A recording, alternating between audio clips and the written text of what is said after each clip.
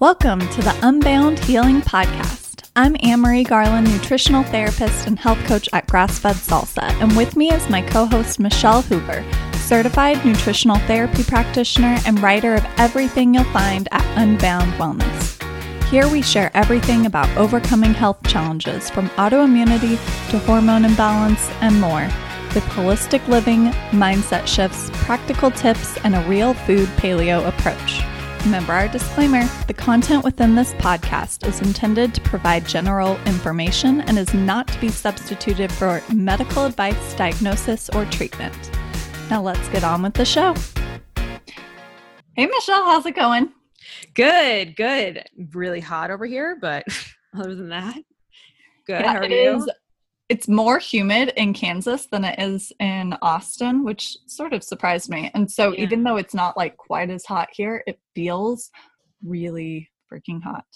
What's and the I feel like there? when you're in the 90s, like mid 90s, upper 100, like lower 100s, you know, it's kind of all the same anyway. It just feels really hot.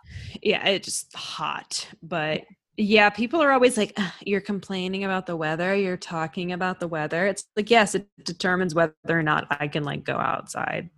Yeah, that's true. It's going to be 106 here this week, I think. And it's just like, that's brutal. Like, how can I not talk about that and be bummed about that? Like, I am not loving it. But to me, when it gets to this, I already go into like my protective pumpkin spice mode. It's protective. like, yeah, this is like my way of adapting. This is like my adrenal response towards hot weather is that my body is like, okay, I'm going to like help you cope with this by just thinking about pumpkin spice. I made a pumpkin recipe yesterday, obviously not to post now, but to post in the future for something else. And I'm like, oh, this is getting me through the day. That's hilarious. I was just driving to the mall a little bit ago, and I was thinking to myself, like, oh, I should buy some nice cozy boots for this fall, and maybe even some Hunter rain boots finally. You know, like I was thinking of all these things about fall weather. I actually will have a fall now. Oh, so jealous. I need to come see you. I'm so excited. Well, once we get our house, you should come see me. Yeah. I'll be in Paris at the end of September, so that may be a fall. I'm not sure. Oh, yeah. I wonder what their weather is. Yeah. It's a little cooler than Dallas. But yeah, I was in Italy same time, a couple years ago this time. But anyway, so updates. The main update that I have that I haven't, while we're recording this, I haven't had a chance to share this yet, but my last two things that I talked about that I was like loving were both Beauty Counter things. And this is not an ad for Beauty Counter. This is just like, I legitimately do like this thing. And as consultants, like we don't get the Beauty Counter stuff for free. Like we get it at a discount, but we still buy it. So I bought the new Beauty Counter makeup and wore it to my brother-in-law's wedding, which was this past Friday. And oh my gosh, I loved it so much. I got the classics palette. I got the eyeliner, which I loved. I got the bronzer, like I got a new lipstick, and it was so much fun to have that really bold stuff because I don't know, that natural stuff, it's usually just not as pigmented. And I had versions of those that I liked in other brands, but I wasn't as in love with it as I am with this stuff. So I did is I saved a lot of my old, like not as clean makeup. Like I still have an old Naked palette. I'm pretty sure I still have like an old bronzer. I got rid of all my MAC lipsticks, but I'm going to swatch like the Naked palette with the new Beauty Counter palette and see like how they compare because they're pretty comparable. Yeah. I shouldn't have thrown away all I'm thinking what I'm going to do is like go to the mall into the MAC store and just like swatch a bunch on my arm, and like run out and bring my Beauty Counter makeup in my purse and like take a picture in the mall and be like, look, because it really is comparable. Like I really have not found any lipsticks that work as well as like those color intense ones. And I just felt So it was just so much fun to go to a fancy like black tie type event like that in like really intense makeup that I just really loved. So that's my update, that I was just like loving that whole experience. And I mean, it didn't hurt that I rent the runway dress and like had my hair done and everything like that. That helped. But even by itself, I was obsessed with that stuff. So I recommend it. Yeah, the great thing about it too, I've been wearing it to work every day. So you can even make it like really great colors. The classic is like a lot of gold tones, so it's just like a lot of really warm tones that you can totally wear every single day. Oh yeah, it's daily wear stuff. But what's cool about it is that it's like daily wear, but it's so pigmented. So depending on like how you do it, it can be like really intense or just like fun day wear. So I love just like a beautiful eyeshadow palette like that. So I'm excited with that. Yeah. Well, my that was my update / what I was loving. My update kind of goes along with that. It's I started a detox Facebook group. So my whole life detox hashtag on Instagram, I'm kind of transferring it over to Facebook just so that the content I can kind of like tag people in when they ask questions about it, because I get like the kind of the similar questions a lot. So rather than putting it in Instagram where it'll kind of like disappear, I now have a different place to focus on it. And that's also where I'll be sharing, like if I have any Beautycounter promos, they'll all be within that group. So it's a great place to go. We'll link to it in the show notes if you're interested. But I also talked in there about, I posted in there about makeup and Beautycounter specifically, but just about how, if you've been following me on Instagram, you probably have realized that I've been talking a lot about Beautycounter skincare, but not so much about their makeup. And that's not to say that I didn't like their makeup. There are certain products that I really liked, but then there were others that just didn't perform that well. And I'm not the type of person that's going to talk about a product that I don't truly love and feel like anybody out there would love. So I just didn't really talk about it. But then once these came out, I was able to get them just like a week or two early, and they stay on, like the blush literally stays on all day. And that's one of the products before. I had the cream blusher that I loved the way it went on and I loved the way it looked, but then it would only stay on my skin for like maybe 2 hours before I'd need to either reapply it or just didn't have any blush on anymore. And so the fact that they now have another safer product that truly lasts all day and like performs really well and is in beautiful colors is just really exciting. Yeah. So I'm with you there. I totally agree. So those are my updates. And both of those go along with today's topic, which I also want to talk about, but I want to get really, I'm just going to be completely honest and go kind of vulnerable here. But your walls are down. Huh? Are your walls down? My walls are down. Are you on this podcast for the right reasons? Seriously, because there are people out there that are going to judge me about this, and I kind of don't care. I want to be honest, and I want people to know that just because I'm in this world and I'm creating an ebook around detox and I am all about safer skincare products, that not everything I use is completely perfect. So I was looking around for it to see if it's in this room, but it's not. So I'm just going to go off of memory. But when I mentioned just a second ago that I ran to the mall, it was to go into Sephora. And I went in there, and I'd love to say that I just went in there to grab a eyelash curler, which I did. But the other product that I was grabbing was a chemical-filled shampoo. And the reason being, I have been getting my hair done, my hair dyed, highlighted, partial highlights for like 3 or 4 years, maybe, in Austin at an Aveda salon, which uses, in the grand scheme of things, better products than most salons, but still not 100% clean products. But I didn't use bleach, nothing. So I came to an Aveda salon here in Kansas and didn't realize until after, even though I told her that they didn't use a bleach on my hair before and gave her the formula, that she used bleach on my hair. And she kind of ruined it. It was like, it was the worst. I'm like, I am too old to go around the world with a bad hair color. Like, I'm just too old. I've had bad hair color Not in feeling high it. school, but Yeah. like at this point in my life, I just feel like I shouldn't be going around. And I thought about as like, okay, I'm going to go back, have her fix it, and just have her do an all over, go back to my natural color, like an all over dark color. I'm just going to do that.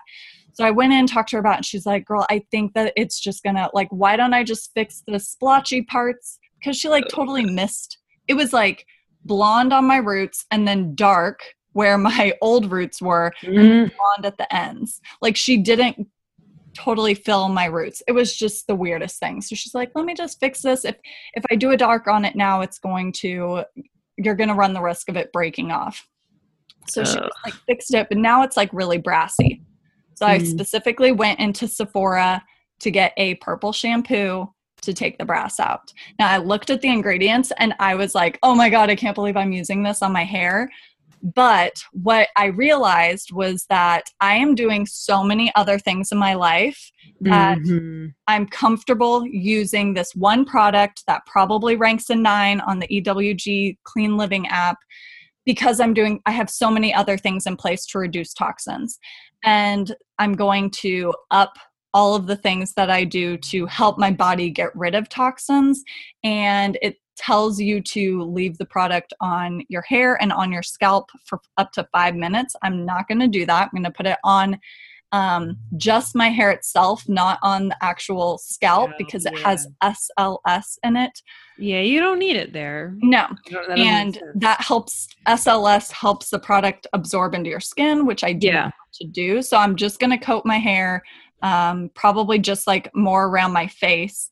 And I'm just going to use it until it gets the brass out. And then I am literally not even going to donate it. I'm going to throw it away. And in a couple months, I'm going back to my natural color and just done. So it's what's your natural color? What was that? What's your natural color? It's underneath here. So it's not like a brown. Yeah, it's not like, it's kind of like a really light brown. So I'm just gonna check your Facebook and find it. Yeah, and like I have a photo I can send you that has like my natural color in it. It was like when I first. I don't know why I'm interested. Yeah, I just think like it's almost at this point, it's like this was a good thing. I'm glad this happened because in the grand scheme of things, I am getting more of a toxic exposure now through having to use this nasty shampoo. But in the long term, if this gets me back to my natural color, it was almost like a learning lesson that I needed to have to get me back to my natural color, and hopefully I'll be good from there. Yeah. And don't just go to any Aveda salon thinking they're going to be good stylists. Yeah, no. Oh my gosh. Ugh. Finding a good hairstylist as a woman is just it's so paramount. Yeah. But that was great that you said that, because I think it's so important to remember that like we could even go through all of these things of like, oh, get all these things in your home and put all these things on your skin and such, but you could still walk into the mall or church or a restaurant or wherever, and it's like they're just using all sorts of crap. Right. It's like you could do things amazing 99% of the time, and it's like you just have to use this product, or you just have to go to this place, you just have to sleep in this hotel. Like think of all the crap that's in hotels and like on planes, and it's like it just happens. Like it's really not like, unless you walk away from it getting sick afterwards, then yes, that is an unpleasant experience and you want to find a way to cut down your exposure. But we can only do so much in modern day. So I think that's so important to open with of, all of these things. It can sound like, oh my gosh, well, I do all this stuff and then I still get sick. Like what's going to happen? It's, we can only do so much, but it's so important. If we want to live healthy lives all together, it's important to have this base foundation of like that 80-20, Right. And that's the thing. I truly feel like for several years now, I have been like 100%.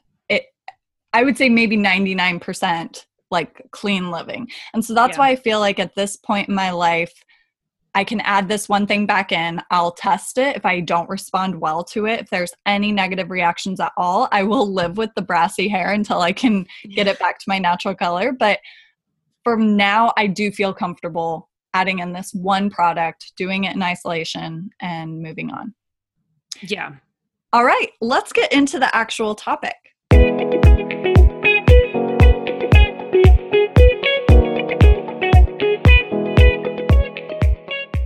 Today, we are covering detoxing your home. And this is something, if you guys are interested in this, please let us know, and we will cover kind of more areas of your life that you can detoxify. But for right now, we thought, I've been mentioning this as I've been mentioning it on Instagram as I've been searching for a house, and I think even here a little bit as well. Yeah. Just about like all the things that you're exposed to in your house, in these houses. And anyway, I've been getting a lot of questions about it and a lot of messages. And so it seems like people are interested. I'm also doing a Facebook Live in that detox Facebook group around the same topic. I'm going to cover a little bit more about mold in that particular context. So if you're interested in that, again, you can watch, or you can go to the show notes, join the Facebook group, and watch the video. Okay, so for today, we are going to start by talking about, this goes along with what I was just talking about, and that is reducing your toxic exposure in the places that you can control it. And this is going to be the same no matter what area of your life we're talking about, whether it's home, skincare, beauty. There are always going to be things that are not within your control that you're exposed to. You can never live a completely toxin-free life unless you're in the middle of nowhere, like going back to like The Village, like M. Night Shyamalan's The Village. So if you live in that kind of and then there's other issues. I mean, yeah, a whole different thing. And even then, it's still like, you can't really go back in time. So there's still going to be pollution, and just like our soil may not have been. This is opening a can of worms. We're going to go away from the village topic, but you literally cannot get away from it. So there is an importance there to reduce it in places that you can control it. And whatever that may be, whether it's like all the time, if that's what you want to try to do, or if it's just like partial time, but making sure that you're slowly transitioning your products and the things that you bring into your house, so that you can start to reduce your overall toxic burden because you have control over those things. All right. The first area and these were actually questions that came in from Instagram. So I thought I would go ahead and start there, and then we could cover a few other topics as well. And Michelle, you can chime in whenever. But the first one I wanted to talk about, somebody asked about buying air filters. I have always known that you need to change your air filters pretty consistently. And I feel like ever since I first moved out of my parents' house, I knew that. And I don't know how I had that information, but apparently not everybody realizes this. And the reason why I've found out about people not knowing about this is James and I are currently under contract on a house here in Austin, or in Wichita. Where are you? Where am I? And the inspector said that the air filters for both the heating and the AC look like they've never been changed. Like they are absolutely filthy. And I was like shocked. I'm like, who is this woman that we are buying a house from? And he's like, actually, this is like 99% of the houses I inspect have disgusting air filters. So if there is anything you guys can do, it is to buy a $50 air filter every 3 to 4 months and change that bad baby. And you can get cheaper. Daniel just did it like this week. Right. You can totally get cheaper ones. Yeah. We personally would buy, I think we would spend, and maybe they weren't $50. Maybe it was $50 for 2 of them, but we would buy a really great one on Amazon, and we would order it on the subscription so that it would come, and we would make sure that we always had one. And like every 3 months we would change it out. Now, the other things that I wanted to talk about with that specifically would be the duct cleaning. Now, if you've never had the ducts cleaned in your house, it is really, really inexpensive. And I think for like I would say around like 1,000 square feet, it's probably about $100. So if you go up to, I would guess that they probably just go off of every 1,000 square feet, it's $100. And you can get discounted duct cleanings from like Sears. So just do a quick Google search and find out where those are. Annual duct cleanings would be really, really ideal. But at the bare minimum, I would suggest getting it done when you buy a new house, because you don't know how long it's been since they did it before that. Otherwise, I would do at least every couple of years. So just kind of get it on your calendar to have that consistent duct cleaning and make sure that you're getting any mold growth, any mold spores that are in your ducts will then be cleared out, and any dust particles, animal hair, pet hair, skin cells, like everything is going to be in these air ducts. So it's really an amazing thing to get cleaned and so inexpensive. I'm going to learn a lot this episode. I'm like, what? Yeah, it's a really powerful thing to do. Yeah. And with air filters, there are different sizes. So if you've never changed your air filter, do not fret. There are different sizes. It'll say directly, there's like a little flap underneath your HVAC unit, and it'll have the size of the air filter in there. And it's usually like 14 by 20 by 1 or something like that.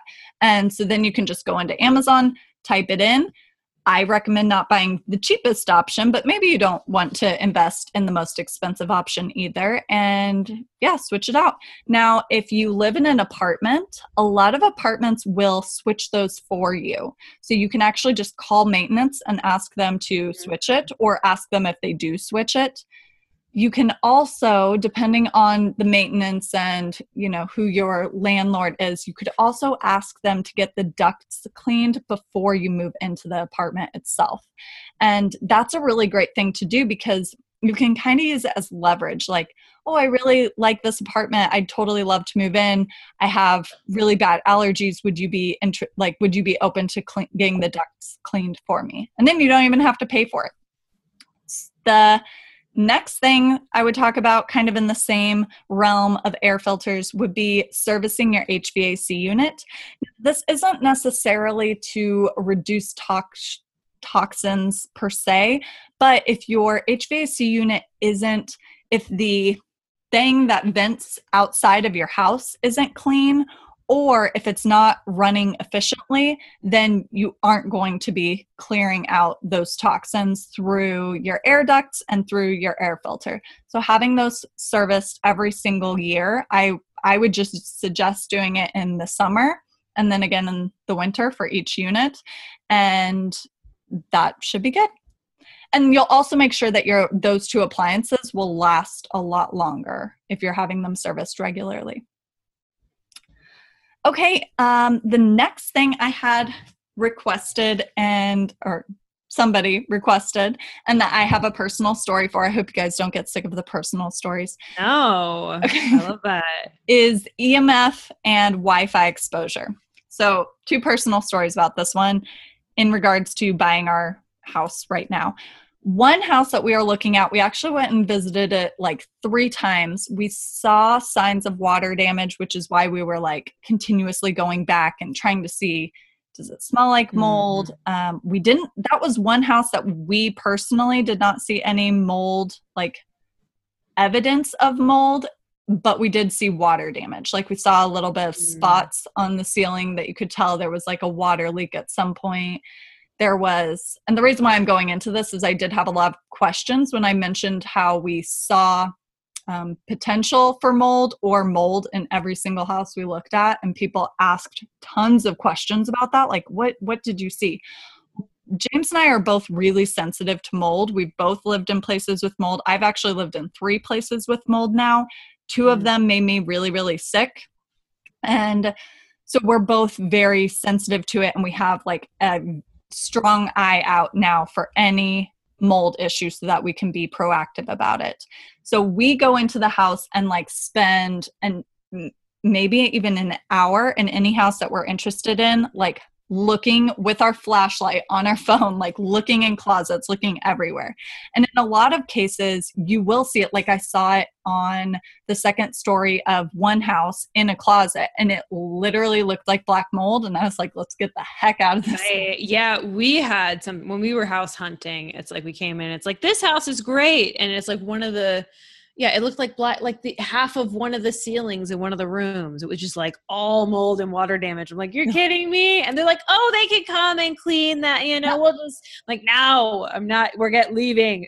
Right. It's bad. Yeah. It's really bad. It's not happening. We're just not into this. There's basements in Kansas, and basements are notorious for leaking, whether they're new construction or old. So that's another area that we're seeing in a lot. But we did see evidence of it on the walls. There's something called fluorescence that on like a basement foundation wall, like in any unfinished area of your house, it's kind of like a white like powder that forms, and it's calcification. So it's the minerals coming out of the ground and through the water and through the foundation walls. So if you see that, then that's a sign that there is moisture in there, and you can start looking for other signs of mold, like on the rafters, for example, might have signs of mold. So these are just areas. But again, I'm going to be going more into that in the Facebook group video. So you can, if you're interested in this, you can go there and listen to it. Cool. Wi-Fi and EMF. Oh my gosh, I got totally off topic. Okay, back to Wi-Fi and EMF. So one house that we went to multiple times. We loved it, but there were gigantic radio towers within about a quarter mile from the house itself. Now, in doing research, radio waves are actually a lot worse than like a cell phone tower waves. Supposedly, they're a lot stronger. But we also found out that these towers tend to emit up more than out. So the other thing that you have to think about is there are cell phone towers so consistently across the US that it's kind of hard to get away from it at all. But our big hesitation was just that we didn't want to have that exposure right by us because we didn't know the long-term effects of it. And even like the Leukemia Foundation in, I think in Australia, suggests not living near those just because they do not, there is a slight increase in instances of leukemia with children if they live near these cell towers. Now, the house that we are under contract in does have a high voltage box in the backyard. And that is one thing that we are researching the heck out of, and we're pretty nervous about it. So this is something, again, that you probably don't even realize what they are or where they are. In walking around my parents' neighborhood where we're staying right now, they're like about every 0.1 miles, there's one of these big high voltage boxes. And now in newer construction, they put it towards the roadside, but in older homes and older neighborhoods, they have them in the backyards of people's houses. And the interesting thing is here, right before we left Austin, we had somebody knock on our door, like right before we left Austin. And it was it was the internet company. And they were like, hey, the internet box for the entire neighborhood is in your backyard. And we were like, no, it isn't. And turns out that their map said it was in our backyard. It was actually in the backyard right behind us. So unknowingly for 2 years, we are living with this right by us. So we actually kind of like that it's in our yard and we know it's there because we can take measures to protect ourselves against it. So we can put like a steel box around it. We're doing all this research on what to do for that. If you're interested, reach out to me. I can send you the link to what we are purchasing for that. If we end up buying this house, there's still a lot of things up in the air with it. But for other things that you can do, really simple things that you can do would be to just turn your Wi-Fi router off at night when you are not using it. Mm-hmm. And a really easy way to do that, if you can't get yourself in the habit of turning that off at night, is to buy a timer and have it set for, say, midnight to automatically shut the power off to your power strip. And the cool thing is it's almost it almost would like help you to just reduce your exposure to blue light past a certain time too. It's almost like I guess I can't think of the right word, but it's like an accountability thing. It is, yeah. It kills two birds with one stone. Exactly. And it turns it off every night at, say, midnight, and then could turn it on again at 8 a.m. or however you want to set that timer. But that would be a really inexpensive thing. You would just plug it into your outlet, and then you would plug your power strip into that. Now, if you have like an Alexa, or I think that's what they're called, you could, Alexa also has things that you can plug into outlets, and then you can tell her, turn off my router or whatever, and it'll turn off that outlet. The other thing you can do is to put your phone on airplane mode as much as possible, especially when it's within your reach. I put it on airplane mode every single night, and I try not to have it on my body, touching my body as much as I can. Now, of course, it's going to be in my hand and it's touching me then, but if it's like if I'm standing, so the other day I was at work and we had an event where we were standing for about 45 minutes, and I had it in my back pocket. So I put it on airplane mode, put it in my back pocket so it wasn't constantly pulling data and giving me that EMF exposure. Now, I will say that the Paleo Mom supposedly in her podcast just talked about how EMF exposure is not as harmful as I personally believe that it is. I haven't listened to her podcast, but I'm all about educating myself on both sides of the coin. Yeah. So it is something that I plan on doing. And if you are worried about Wi-Fi and EMF exposure, I would suggest you do the same thing. So I will find that podcast episode and link to it in the show notes, and you can listen to it there. Do you have anything? The podcast is called The Paleo View. Yes. Do you have anything you want to add to that? I don't think so. I have some other, if you want to take a break from schooling me, I could talk about some things that I know.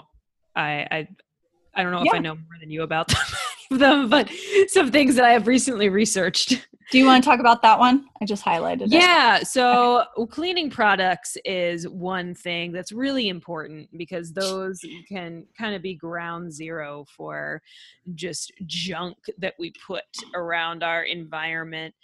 And I was really bad about this, that I would just go to the store and buy whatever was cheap. And I would be like, oh, like this, I won't drag any brands, but just all the brands that we know of, like cleaning brands. I was like, oh, that's really good. Like, it's really good. You watch commercials for these things and they make it look like it's just the most amazing thing. It's like, save yourself from salmonella. Like, this is the only thing that will stop it.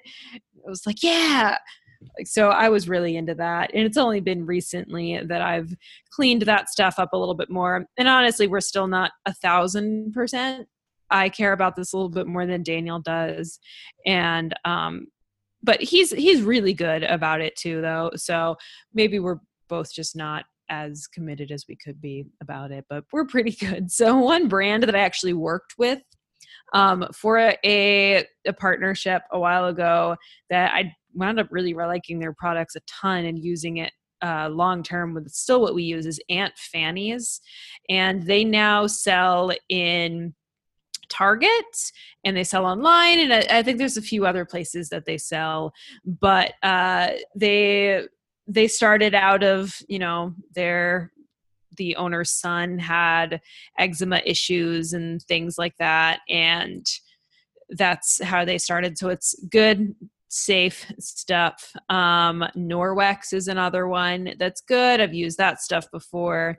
And then there's tons of recipes out there for like homemade cleaning supplies, homemade dish soap, and homemade, just using vinegar to wipe down your counters. There's lots of stuff out there like that. Do you have any more that you want to call out? Yes. I like Branch Basics. Now, Branch Basics is a really cool kind of option. It is, you buy like a concentration of the product, so you invest a lot more upfront, but then it goes a long way. So then you just mix it into the bottles that they give you, and it's just like you mix a tiny bit of the concentration, and it goes a really long way.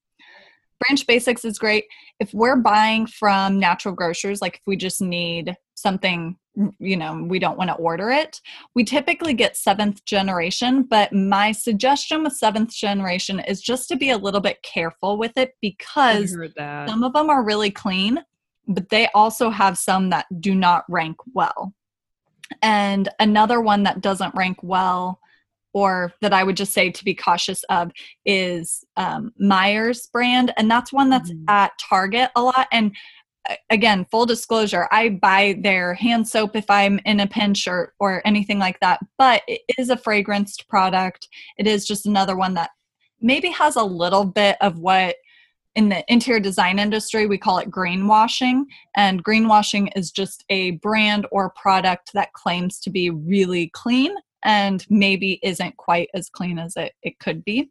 So I kind of find that Meijer's to be falling under that category. Same with like the Method brand from Target, just a little bit more of that greenwashing. So it is a step in the right direction if that's what you have access to, but I highly encourage finding things online if you're in that situation where you don't have access to a natural grocers or a Whole Foods, and that way you can purchase some of these other things. I really like the Norwex options. James does not, but I have a bunch of the cleaning cloths, and what I really like about Norwex, which you mentioned, is that you don't have to use product to clean with it. It's a microfiber that has like silver in it that cleans. And so you don't have to use like a spray. You just do water and one of these cloths. And like they've tested it with, like you can do a protein swipe on, like if you rub raw chicken on your countertop and then wipe it with, like clean it with a conventional chemical spray versus a Norwex. And it's like the same. It really does a lot. A big thing that I would say here is if it has like a poison control label on the bottle, you might want to try to avoid it. So the Radiolab podcast is a podcast that I really enjoy. They kind of just talk about random stuff, and they did a poison control episode. And I was like, oh, this would be a good one to reference in the future. And here it is, totally relevant. It was an interesting podcast if you ever want to check it out. Sounds interesting. Yeah. Do you want to talk about the next one? Yeah. So something I wanted to talk about that we just have notes here of talking points that we all want to touch on. So, we moved into an old house. We went from living in a brand new like loft apartment to moving into a house that was in like the 50s. And it's well maintained. I mean, somebody flipped it before we bought it, but there's concerns with that, of all of the new stuff. And then there's concerns of the old stuff, and lead is very much of a thing. So I listened to a podcast of the Stuff You Should Know podcast. It's one of my favorites. And they did an episode all on lead that was really helpful. And if you live in an old house, it very well could be a thing. So there's testing for that for sure. I got some good, my testing for it was I got hair mineral analysis right after I moved into this house, and I had no lead issues. And then I got a follow up and I still didn't have any. So I'm like, okay, we're good. But some of the things that you want to look out for with lead, a lot of it is like if it's in the paint and you paint over it, it's a different story than your windows. So that's one of the, if you have old windows that are painted, a lot of the times they'll paint over like the window panes, and you're constantly chipping that paint. Like you're constantly every time you open the window, like it chips the paint a little bit and those particles are coming out into the air. So that's just something that I thought that was really interesting, that I was like, I definitely want to think about that. Our windows were all brand new, but if you have a house with older windows, or if you're in an apartment with older windows, that's something to think about. And then if you're gardening in a neighborhood with older houses, so Daniel and I have a garden. It was supposed to be a vegetable garden, but then it just kind of became like a squirrel CSA, and our neighborhood squirrels enjoyed a lot of free onions from us. is really what it turned into. Like, I just watched the squirrels carry off all of our onions. I'm like, okay, bye. So that's what it turned into. But we were like, I was like, let's just, plant in the ground. Like, why would we do a container? My husband was like, well, no, because this is an old neighborhood, and like there was probably lead paint, and even if there's not in our house, there could have been in somebody's house, and that stuff is just kind of in the air, it's in the ground. Like, it's probably not a great idea to just go into the normal dirt. And I looked it up, and they were definitely like, yeah, you actually don't. And you can actually take a sample of the soil in your yard, and there's tons of universities that use that as like a class projects, that they'll like test the sample, and that was really cool. So we never did that just because we're like, whatever, we'll just get a container and get like organic dirt, and then we just fed a lot of squirrels with it, so it really wasn't worth anything. But that's just something, if you live in an old house and you've never thought about that before and you have a garden, just something to think about. Perfect. I loved those. Yeah. All right. Another question that I was asked was about buying furniture and what to avoid, where to start. Now, admittedly, with buying furniture, we have only purchased a non-toxic mattress, is the only piece of furniture that we have as of yet purchased in kind of like a green context. Now, there are a few things to think about when you're considering buying furniture. There is sustainability of the wood species is like itself, and then there is the off-gassing of the materials that are used within that piece of furniture. And just because it contains just because the piece of furniture has considered one of those aspects doesn't mean that it's considered both. An example of this would be products from a store called West Elm. Now, I'm not saying anything bad about West Elm. It's a great store. I have plenty of their furniture in my house, but they claim some of their pieces will be like eco-friendly, or I'm trying to remember the label they use, but it's some sort of like green label that they give their products. And in their case, because I have one of them, it is a veneered piece, and I can guarantee that the adhesive that they used for that wood veneer is not no VOC. It is in some way contributing an off-gassing to the room. Now, the wood itself may have been responsibly raised and harvested. Maybe the company that cut down those trees then had to come back into the ground and replenish it. So plant trees for every one tree that it cut down. Or I know mine isn't bamboo, but bamboo is like a very fast growing wood. And so that's why it's considered like an eco-friendly option. Same with eucalyptus. Eucalyptus is a beautiful wood, and it is very fast growing. And it's one that I would highly, highly recommend looking for eucalyptus wood, because I think it's just a beautiful option compared to something like bamboo, which is just kind of a basic option. This is a tangent, but sorry. At my my brother-in-law's wedding, they had eucalyptus as like part of their flowers, and my sister-in-law, this was like pre anything, and she was like gnawing on the eucalyptus, like, I'm a koala. It was he's a eucalyptus. I just had my sister-in-law in my mind. Love it. It's funny. This is all about the personal stories. Yeah. I mean, that's why people listen to people talking rather than just read articles online. I hope so. I hope you guys That's don't why mind I my listen. personal stories. That's why I listen. So with mattresses, when it comes down to mattresses, and I have talked about this before, but just to keep it all in one place for people, we went to a place called Austin Natural Mattress. You could do a Google search. I would recommend going to Yelp or Google reviews and finding a store in your area that you trust. We used a brand called Posh and Lavish. I'll link to them here. And this is a very timely post because we bought it last year for the 4th of July. It was a product that we had been saving up for almost 3 or 4 years, 3 years.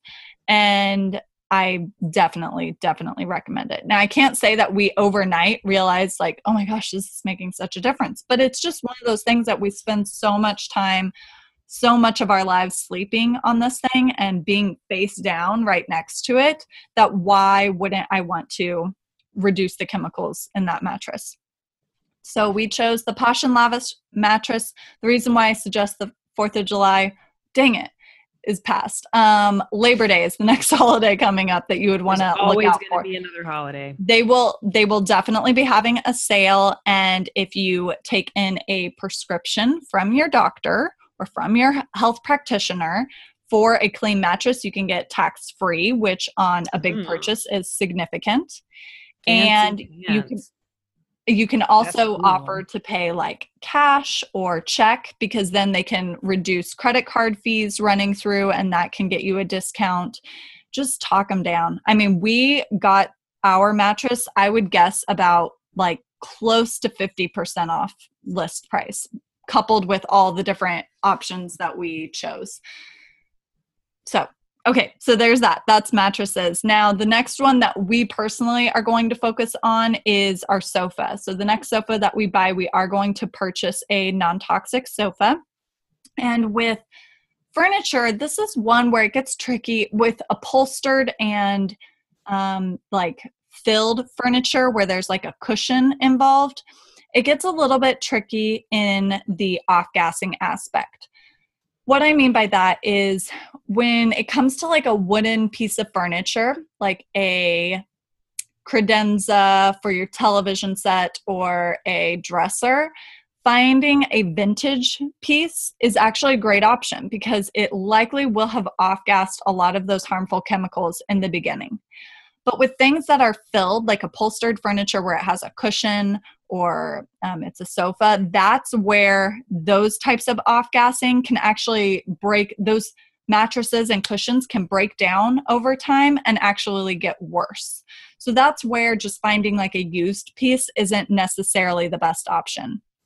So to recap that, things that we do is we try to find vintage pieces when it's like a wooden piece, and then we buy a non-toxic option if it's an upholstered piece. So our next place to go to is a new sofa, and we will likely go to Crate and Barrel has some good non-toxic options. There's a place called, I just gapped the name. Do you have anything to add to this, and I could research the names of the brands?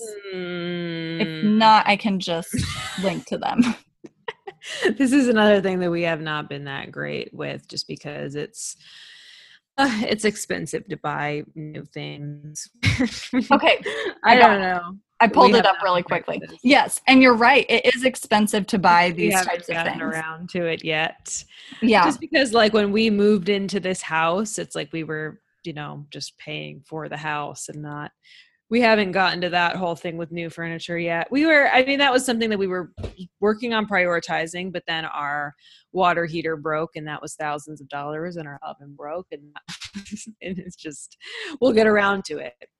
Yes, it's a big deal. So the other brands that I was thinking of, there was Crate and Barrel, Burrow is Burrow is another one. And then there is, let me go back. STEM Goods is the other option.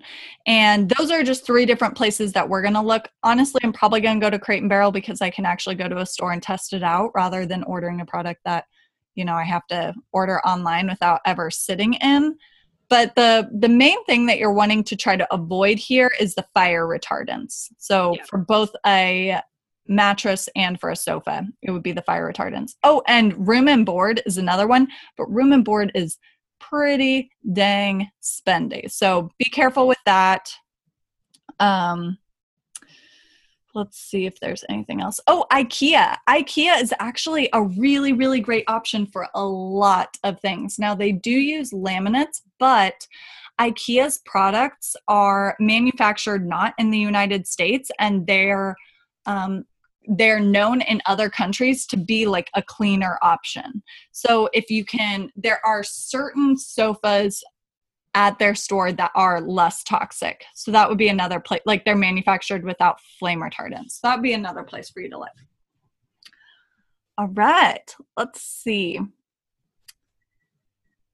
On that same kind of topic, one thing that we were kind of looking for when we were looking for houses was a fixer-upper. Now, the house we're under contract on now is not a fixer-upper, but we were really open to that. And part of that is because we didn't want to be purchasing a home that had a bunch of, like our last home had a bunch of very like house flipper style finishes because of the price point. House. Yep. Yeah. And honestly, it was fine. We lived in that house for 2 years. I felt fine. It was like all the finishes were brand new when we first got them. We kind of like waited for it to air out a little bit.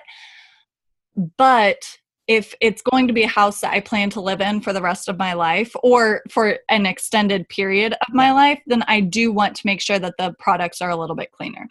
So the finishes that you would want to avoid if you are in the middle of a renovation would be laminate flooring.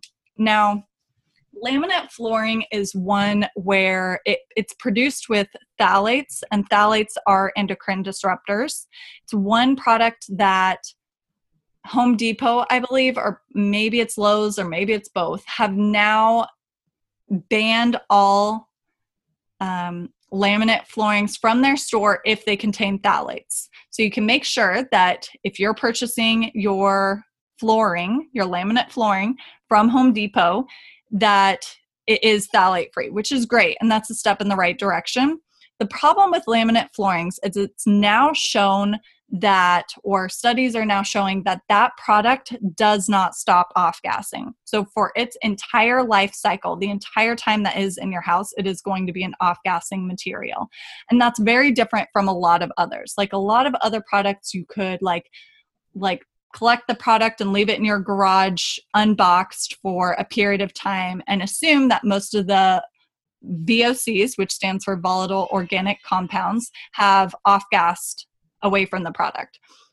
But with laminate flooring, it does not. So even though it's a lot less expensive than hardwood floors, my suggestion to you would be to find a product that is an unfinished hardwood floor. I really like white oak, and we were finding it from Lumber Liquidators was the product that we were looking at. I'm not sure if it's a nationwide product or not, but we're going to get an unfinished white oak floor and then seal it ourselves with a water-based sealant. So that was going to be a fairly decent option. You could also do like a tile floor if you really like tile. That would be another option. And then if you are doing carpet, the carpets that you would want to avoid would be anything with flame retardants. And I believe for it to be sold in the United States, the only way you can sell a flame retardant free carpet would be if it is a wool fiber. And that's because wool itself is a natural flame retardant. So those would be the options to look for flooring. And then the other material I would say to avoid, and this is because it's a little bit just easier and probably a little more relevant to the average person, is paint. So at some point in your life, you're likely going to paint a wall in your home or your apartment or something, and you can request a no VOC paint. Now, you may go in and just be like, oh, I don't want to be too needy or too green, and so you may ask for a low VOC paint, but there are no VOC paints out there, so why even go for a low VOC paint? I don't even know why they exist anymore. Mm-hmm. I like to use Behr Premium Plus is the brand I like to use, and Home Depot often has mail-in rebates for them, so you can get like $10 off a gallon. But it's not that expensive. No VOCs. They can color match any color under the sun, and yeah, it's great. Okay. The last thing would be clearing those VOCs from a new build. Now, again, this was a question that came in from Instagram, and the person apparently is buying a new home, but there is also like clearing the VOCs from any home. And what I would recommend there, first off, would be to bring in plants. Now, plants there aren't always, okay, so not every single plant is going to help detoxify the air. There is a list of plants that you can use. I've listed all of them in my Instagram account. If you want to look back, there's plants in the photo, but it's also in that Facebook group And I talk about all of them and what they do. There are plants that actually like show signs of toxins in your house because they start to brown over time. Like the leaves, like when there's too many toxins and it absorbs too many toxins, actually like the leaves start to get brown, which is crazy. I mean, cool. It's like, so the plants thing is so fascinating to me. Yeah. But being like very intentional about the plants you buy, if you don't want to join the Facebook group and see that, or you can't find the thing in my Instagram account, just do a Google search for detoxifying plants. I do plan on getting this post up about detoxifying plants in my blog at some point, but it's not there yet. So I just do a quick Google search, and if it's a resource that you trust, then see what they have to say. Yeah. The other thing that I would say to do for clearing VOCs from your home would be to open the windows, especially when it's raining. So if it's raining, rain actually ionizes the air.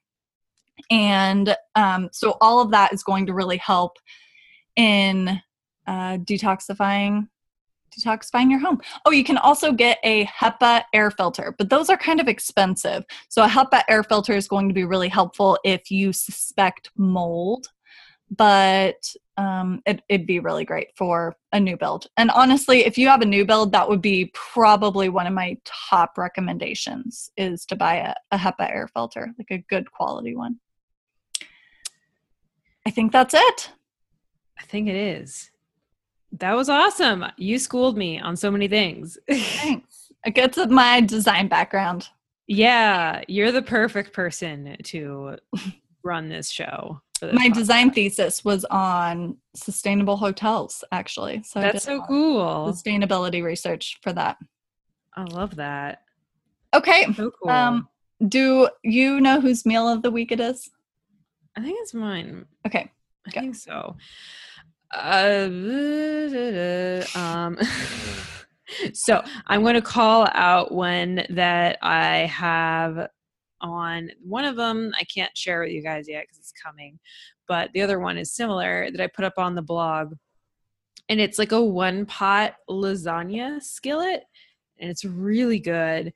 So it is.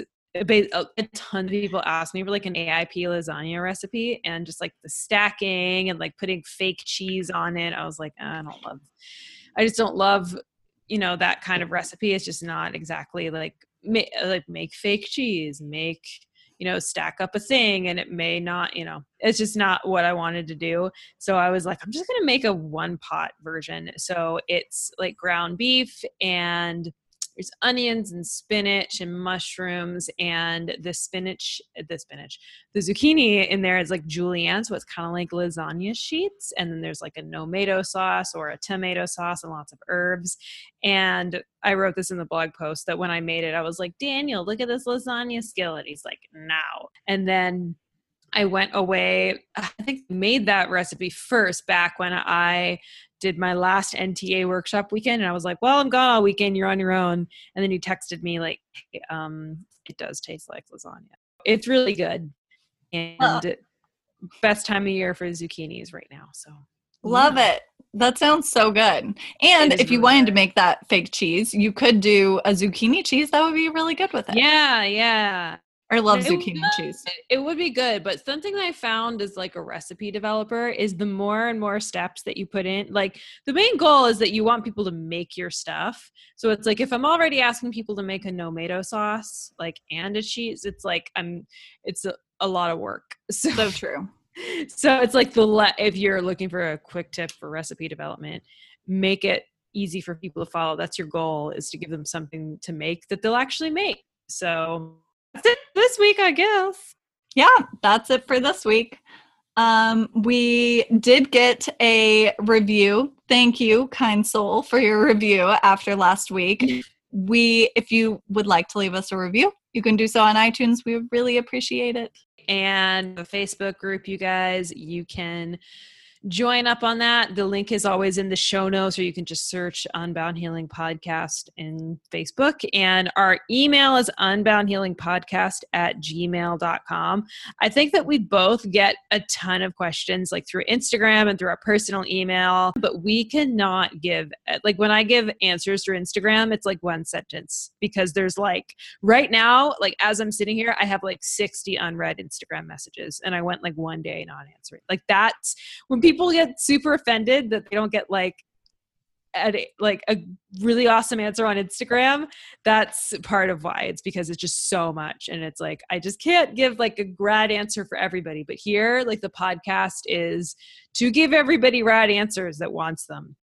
Well, that is it for today, and we will see you guys next week. Bye. Bye. Thanks so much for listening to the Unbound Healing Podcast. Be sure to subscribe in iTunes and leave us a review. Until next time, you can find more from me, Anne, at grassfedsalsa.com, and more from Michelle at unboundwellness.com. We'll see you next week. Bye.